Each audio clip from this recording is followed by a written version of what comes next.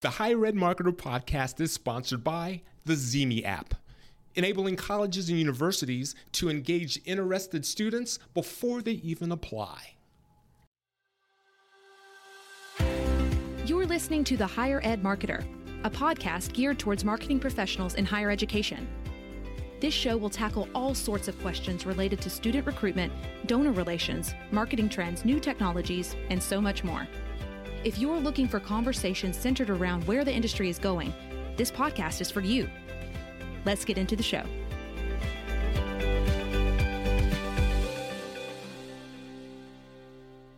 Welcome to the Higher Ed Marketer podcast. This week, we are so excited to talk to Dr. Terry Flannery.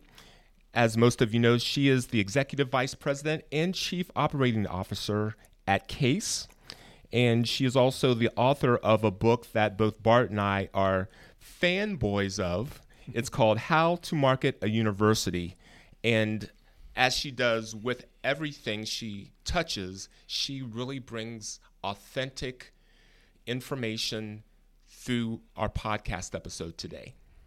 Yeah, Troy, I really am so grateful that Dr. Flannery could join us today. Terry brings, like you said, authentic communication, warmth, the way that she's just passionate about what she's doing. It's so clear, and it's so clear that she's been successful. The book is great. Much like our podcast, it's simple and to the point. The Higher Ed Marketer is simple and to the point. How to Market a University is simple and to the point. And I think that's one of the things that really draws Troy and I to the book. And one thing that's really exciting, we'll talk about a little bit more and unpack it on the conversation, is that there's also a master course around the content of the book that you and your institution can take at a very affordable price, just to kind of hear a lot of expertise from Dr. Flannery, as well as 15 of the leading thinkers in higher ed marketing. And so I would encourage you to kind of listen to that part and maybe take advantage of that in the show notes as well. Here's our conversation with Dr. Terry Flannery. There is a wealth of knowledge that we are looking forward to getting from you during our podcast. But I'm going to ask you this initial question of, is there anything that you've learned recently that's interesting or something that you think would be worth sharing? Yeah, I think something that's really struck me in the last week is how hungry people are for meaningful in-person connection.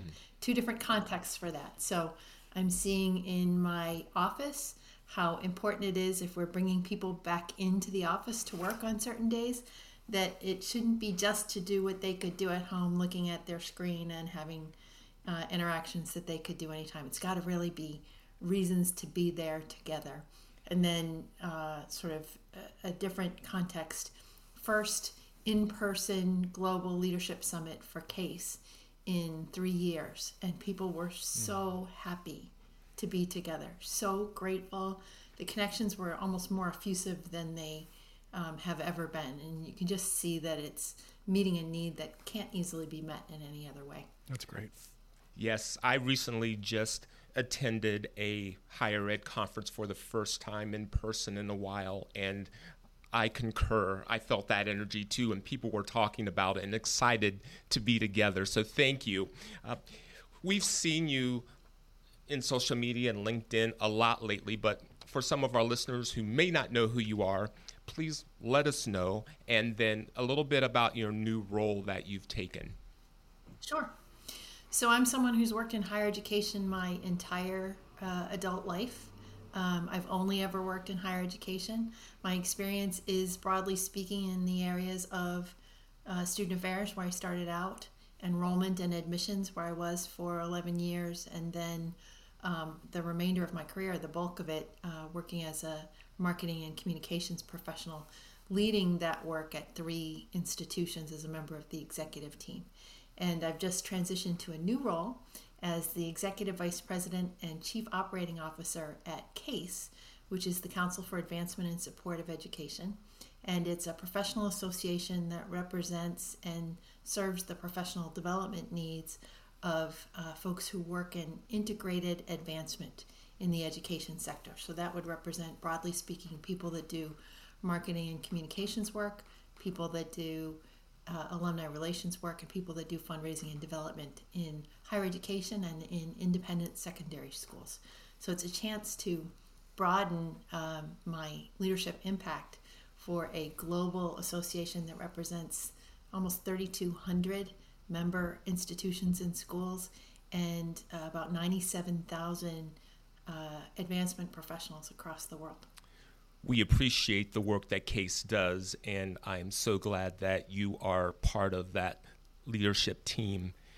The reason why we invited you on, because you have a book that has been getting a lot of attention, and as a result, I think a certain curriculum has been created. So for those of you who don't know, her book is How to Market a University, and that's right to the point, and I think gets the attention of a lot of higher ed marketers. Could you tell us a little bit about the backstory of the book, why you wrote it, and then maybe a couple of highlights to get us started?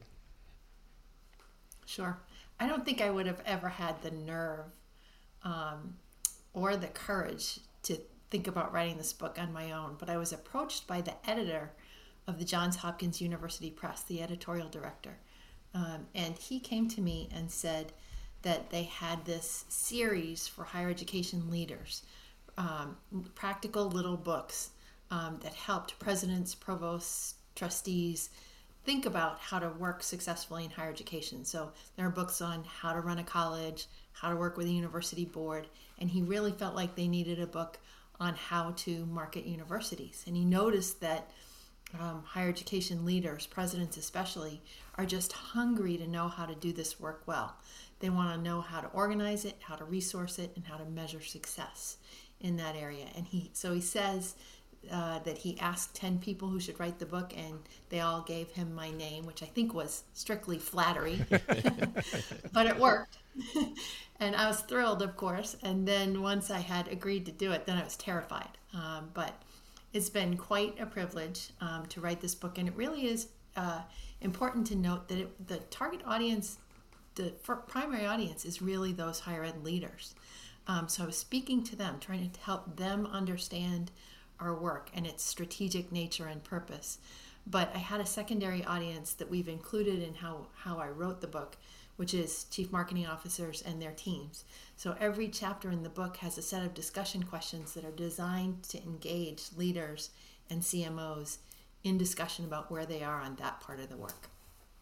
That's great. And I really appreciate it because I'm reading it, and it's just fascinating and really practical information. And I love the fact that you've created those listening sessions and those talking points that teams can work through.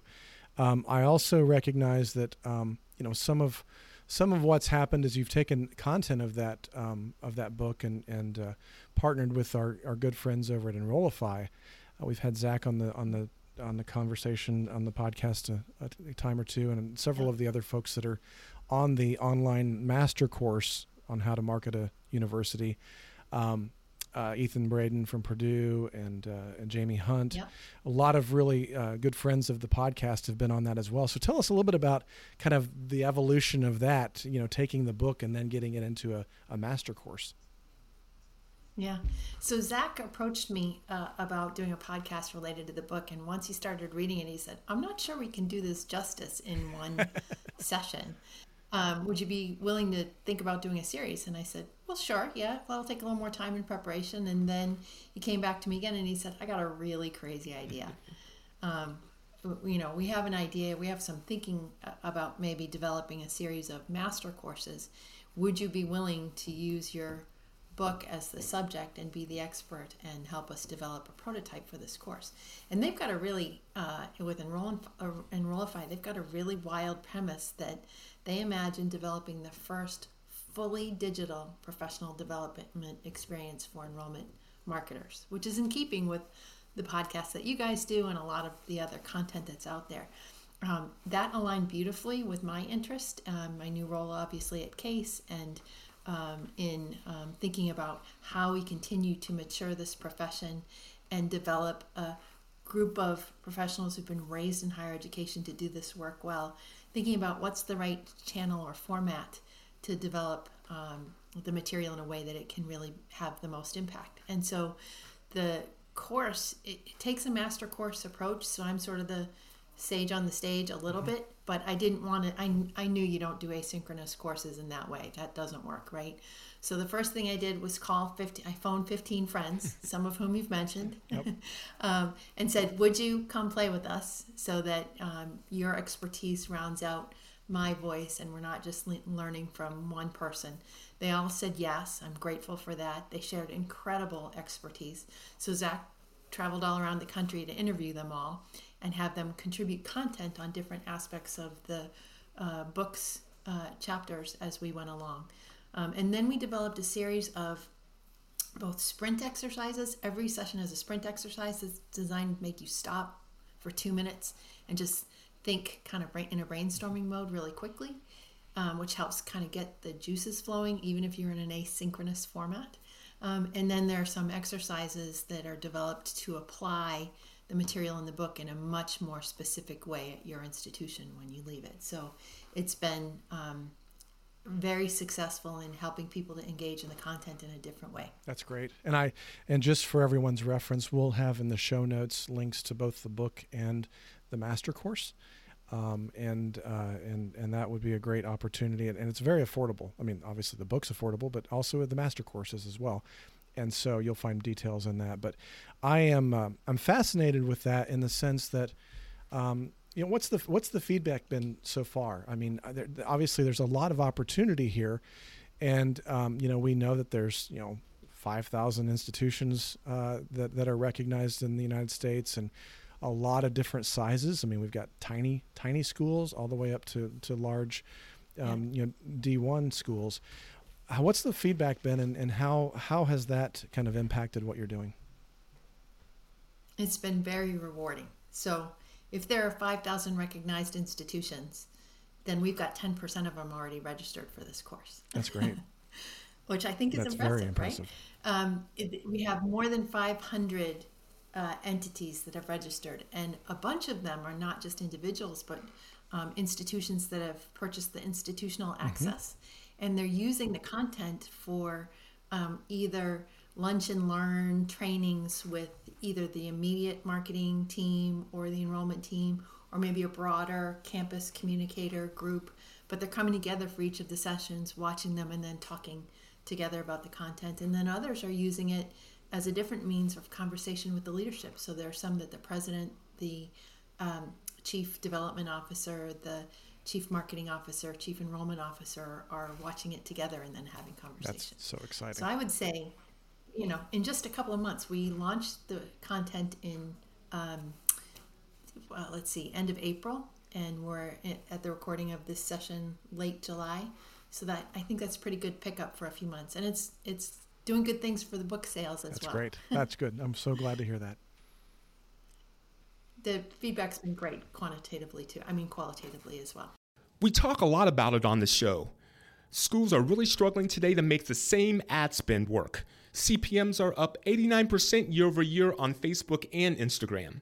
Our college clients are no longer looking for rented audiences. They're looking for an own community where they can engage students even before they apply. This is why Zemi has become so crucial for our clients. With over 1 million students, close to 10,000 five-star ratings, consistently ranked as one of the top social apps, and recently one of Apple's hot apps of the week, there simply isn't anything out there like it, and we have seen it all. Zemi not only provides the best space for student engagement, but the most unique and actionable data for their 160 college and university partners. We know firsthand from our clients that Zemi is a must-have strategy for Gen Z. Check them out now at colleges.zemi.com. That's colleges.zeemee.com. And yes, tell them Bart and Troy sent you. Bart and I both think that any listener, if you haven't had a chance to go out and get the book or purchase the course, to please do so. Terry, in a recent conversation we had with you, you expressed your optimism and the opinion that the current state of higher ed organizations is very strong. And would love to know if you can expand upon that opinion for our listeners. Yeah, I would say the opportunity is better than it's ever been in higher education. We've been able to demonstrate particularly during the pandemic, maybe more on the comms side than the marketing side at first, but eventually in both areas, how integral our role is to meeting institutional priorities and strategic goals. And institutions are getting it. And leaders, if they don't have the structure or the leadership or the organization to do this well, are really kind of recognizing they got to get game in this regard. And so people who've developed this area of expertise and have a track record of demonstrated experience are going to be really in the driver's seat in terms of opportunities they've had to lead the work and be a critical part of the team at their institutions. I think that's tempered, though, with something that's really challenging, which we're seeing, and that's true of the entire sector, including marketing and communications, and in the area of enrollment, which is that the Great Resignation is really affecting us. You know, the latest survey data that's coming in from a couple of different sources is saying that half of our professionals in higher ed are thinking about leaving higher education sector entirely. They're not leaving work, they're going to work somewhere else. And so you've got this great opportunity at the same time that you have real potential loss because the challenges and the rewards are not in a balance that people find attractive. So it's strong in some ways, the opportunity is great in some ways, and in some other ways, I think we've got real work to do. I find that interesting, Terry, because I agree with you. I think that there is that great resignation that's happening. I'm also fascinated with how many people I see that are coming outside of higher education into the chief marketing officer roles. Coming from healthcare, coming from other non-related education verticals.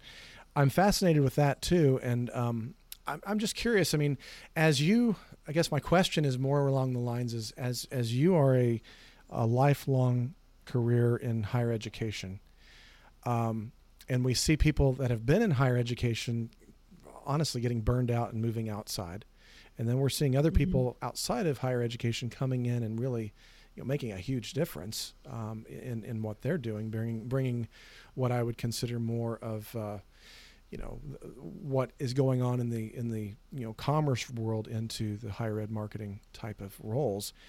Where do you think that's going, and how does that affect things? And I guess as a follow-up question is, and we'll get into a little bit more detail about this, it's the difference between a chief marketing officer and a vice president of enrollment / marketing, or a vice president of advancement / marketing. So I know I just confused everybody with like 3 or 4 questions at once, so I apologize. But let's first start with kind of, Thanks, so let's first start with that thought about, people coming and going from the careers from different paths. Well, I don't think people are just burnt out in higher education. I think it's safe to say that that's not the only sector where this is happening. Right. I think people are looking to make change, right? And I think people are looking for environments where they can have meaningful impact and meaningful work. And a lot of times, if you're not in higher education, you're coming from another environment, you're looking for a more mission-driven, compelling errand that gets you up every day that's related to transforming lives in society, which is what higher education does, right? So I think that's the attraction coming outside. I would say sometimes the movement within the sector can be just as refreshing. I've seen a couple of CMOs who were doing great work at the institutions that they were at just move somewhere else. The opportunities are ripe to make a move and put yourself in the driver's seat in terms of what you require in order to have a satisfying role and have it set up in the right way in the first place. So that's always good. But if people are coming from outside and they're bringing practices and tools that can help us develop in higher education, great. I would say with a caution, though, that I have seen people come from the corporate environment, from sectors like healthcare, insurance, finance, some who do really well, and others who crash and burn. And when they crash and burn, there's usually a couple of patterns behind it. One, they thought we worked 9 months a year and they thought they'd be able to put up their feet and eat bonbons and that it'd be an easier job. We all know that's not true. I'm exaggerating, but still, they think it's going to be a slower pace, and nothing could be further from the truth. The second thing is that they underestimate the strength of the culture of the academy, and they don't take the time to learn and understand and appreciate it. so that when they are trying to make decisions, or they're trying to create the expectations for the pace that something will take, they do that in a way that they can move successfully as a leader in that environment. And sometimes they make real mistakes because they've underestimated that important piece. Yeah, I think that's a really fair way to say it. I think that there's a lot, often, many times that friction happens, even in different ways, and not just in the marketing realm as well. So then let's talk a little bit about the CMO versus the vice president of blank plus marketing. I know right now, some of the reports show that 70% of CMOs report to the president. 60% of them have a seat at the cabinet. Sometimes that from a CMO standpoint, that's one thing. For also, most of the time from some of the smaller schools that I've worked with the VP of advancement or enrollment / marketing, most of the time they're at the cabinet as well. But sometimes their marketing acumen is not as strong as what a CMO might be. So let's just kind of unpack that a little bit and tell me what your experience has been and how you see that shifting. Yeah. There's still a lot of variability in the structures that we use to organize the work in higher education, and we haven't settled on a model, but it's definitely in transition. And the data you mentioned about 70% reporting to the president or chancellor and 60% having a seat at the table comes from the latest CMO study that Simpson Scarborough developed, that they released late last year, beginning of this year. And that's a trend that continues to increase. So that's risen every year. So it's great to see marketing and communications have a seat at the table where strategy and institutional decision making about priority and resources are being made. That's an advantage, right? But sometimes that results in fracturing or disintegration of all the things that marketing and communications should be influencing. And really that's true of any structure. So I have real trouble where enrollment is in one place and advancement is in another place, and there isn't a leadership influence for marketing that's equal, because I think it really gets driven down to a functional level where it's more marketing in service of these other goals, and it becomes a primarily promotional activity, and it diminishes the importance of all the other aspects of marketing in terms of strategy, price, product, and place, in the classic 4 Ps of marketing that don't ever get considered when it's operating as a tactical instead of a strategic function. If you have people who are leading those areas that have marketing reporting to them, they may not have expertise to really know how to organize it, how to resource it, how to measure it. And so that's what you're losing when the function is driven further down into the organization. And so depending on where you are, because of resources or history, and there's really, as I said, different models, the most important thing is to find leaders who are willing to collaborate with each other and think about the integration across the functions regardless of where marketing sits in that environment. If they can recognize the value of the work and be willing to work together, then the structure doesn't matter quite as much. I know that sounds idealistic, but that's what's required to surmount the hurdles of that kind of structure. And then there's all kinds of tools, and we talk about them in the book and in the course too, to help you with that integration and collaboration. There are ways you can account for that or game that out a little bit, but it takes real intention and work. Yeah, I like that right there with the intention.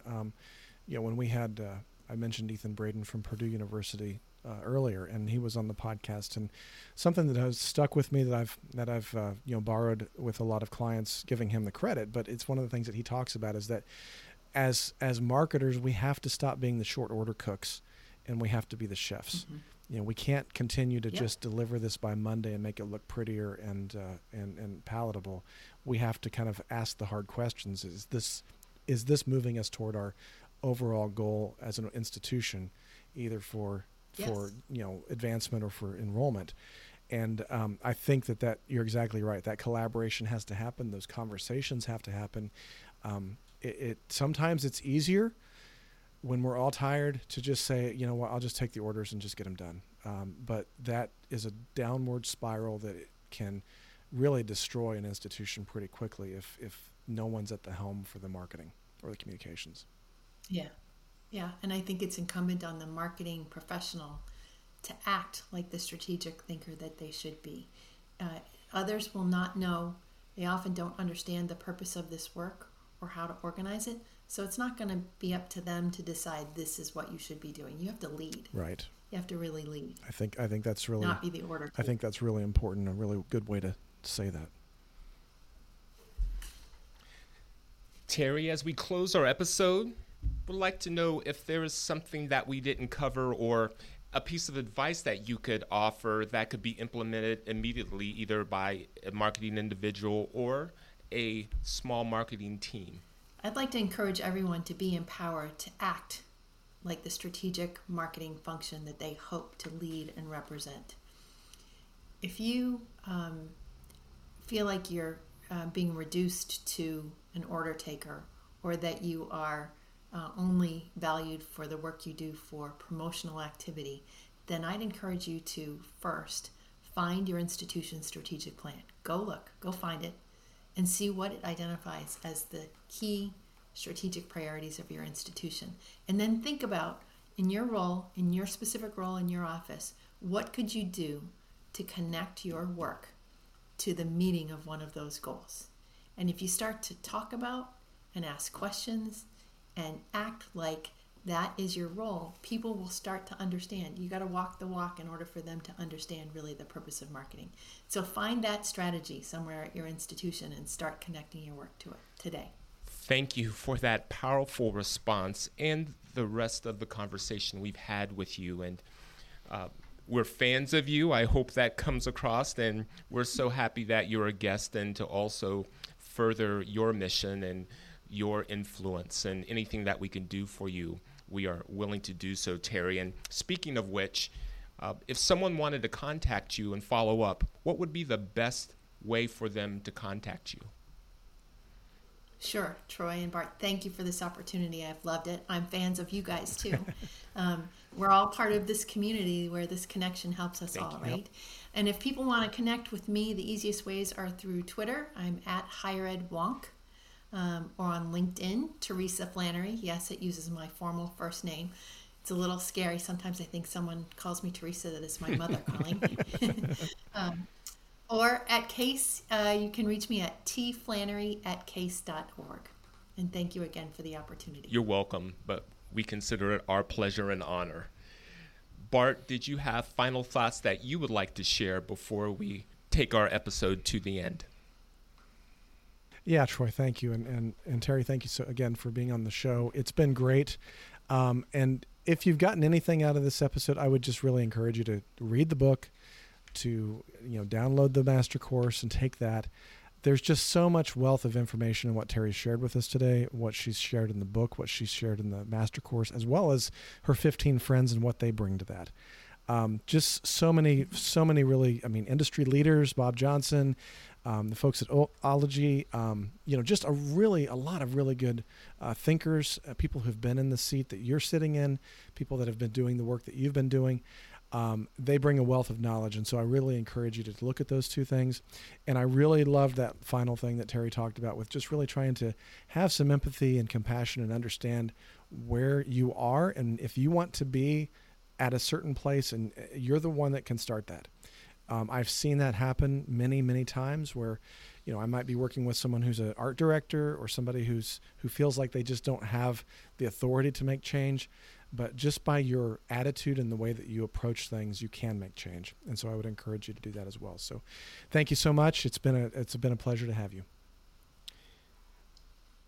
The Higher Ed Marketer Podcast is sponsored by Kaler Solutions, an education marketing and branding agency, and by Think Patented, a marketing execution company combining direct mail and unique digital stacks for higher ed outreach success. On behalf of Bart Kaler, I'm Troy Singer. Thank you for joining us. You've been listening to The Higher Ed Marketer. To ensure that you never miss an episode, subscribe to the show in your favorite podcast player. If you're listening with Apple Podcasts, we'd love for you to leave a quick rating of the show. Simply tap the number of stars you think the podcast deserves. Until next time.